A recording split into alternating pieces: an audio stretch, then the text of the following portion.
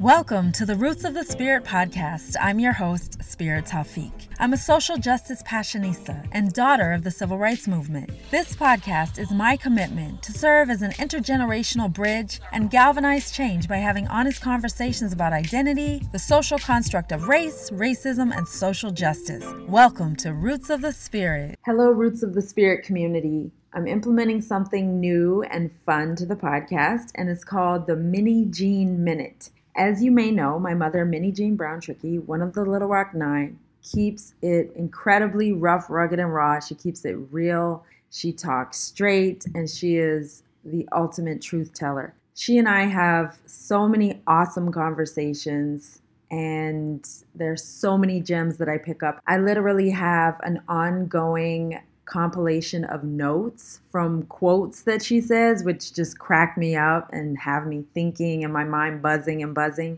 So I thought that I would share some of these gems with you. I don't have time to be enraged. And I really have so many more important things to do, like helping young people to change their minds.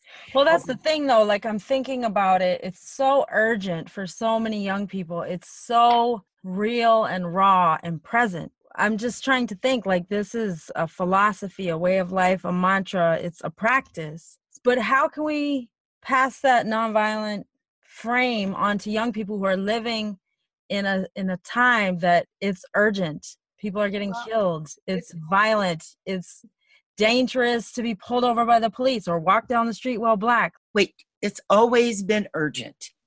And this is not new. This phenomenon is not new. This is a variation on the theme, and it continues from 1620 or something. So, as much as we protest and try to change, we have to really be serious about how policy changes. And it looks like that's not very easy. And it certainly isn't easy.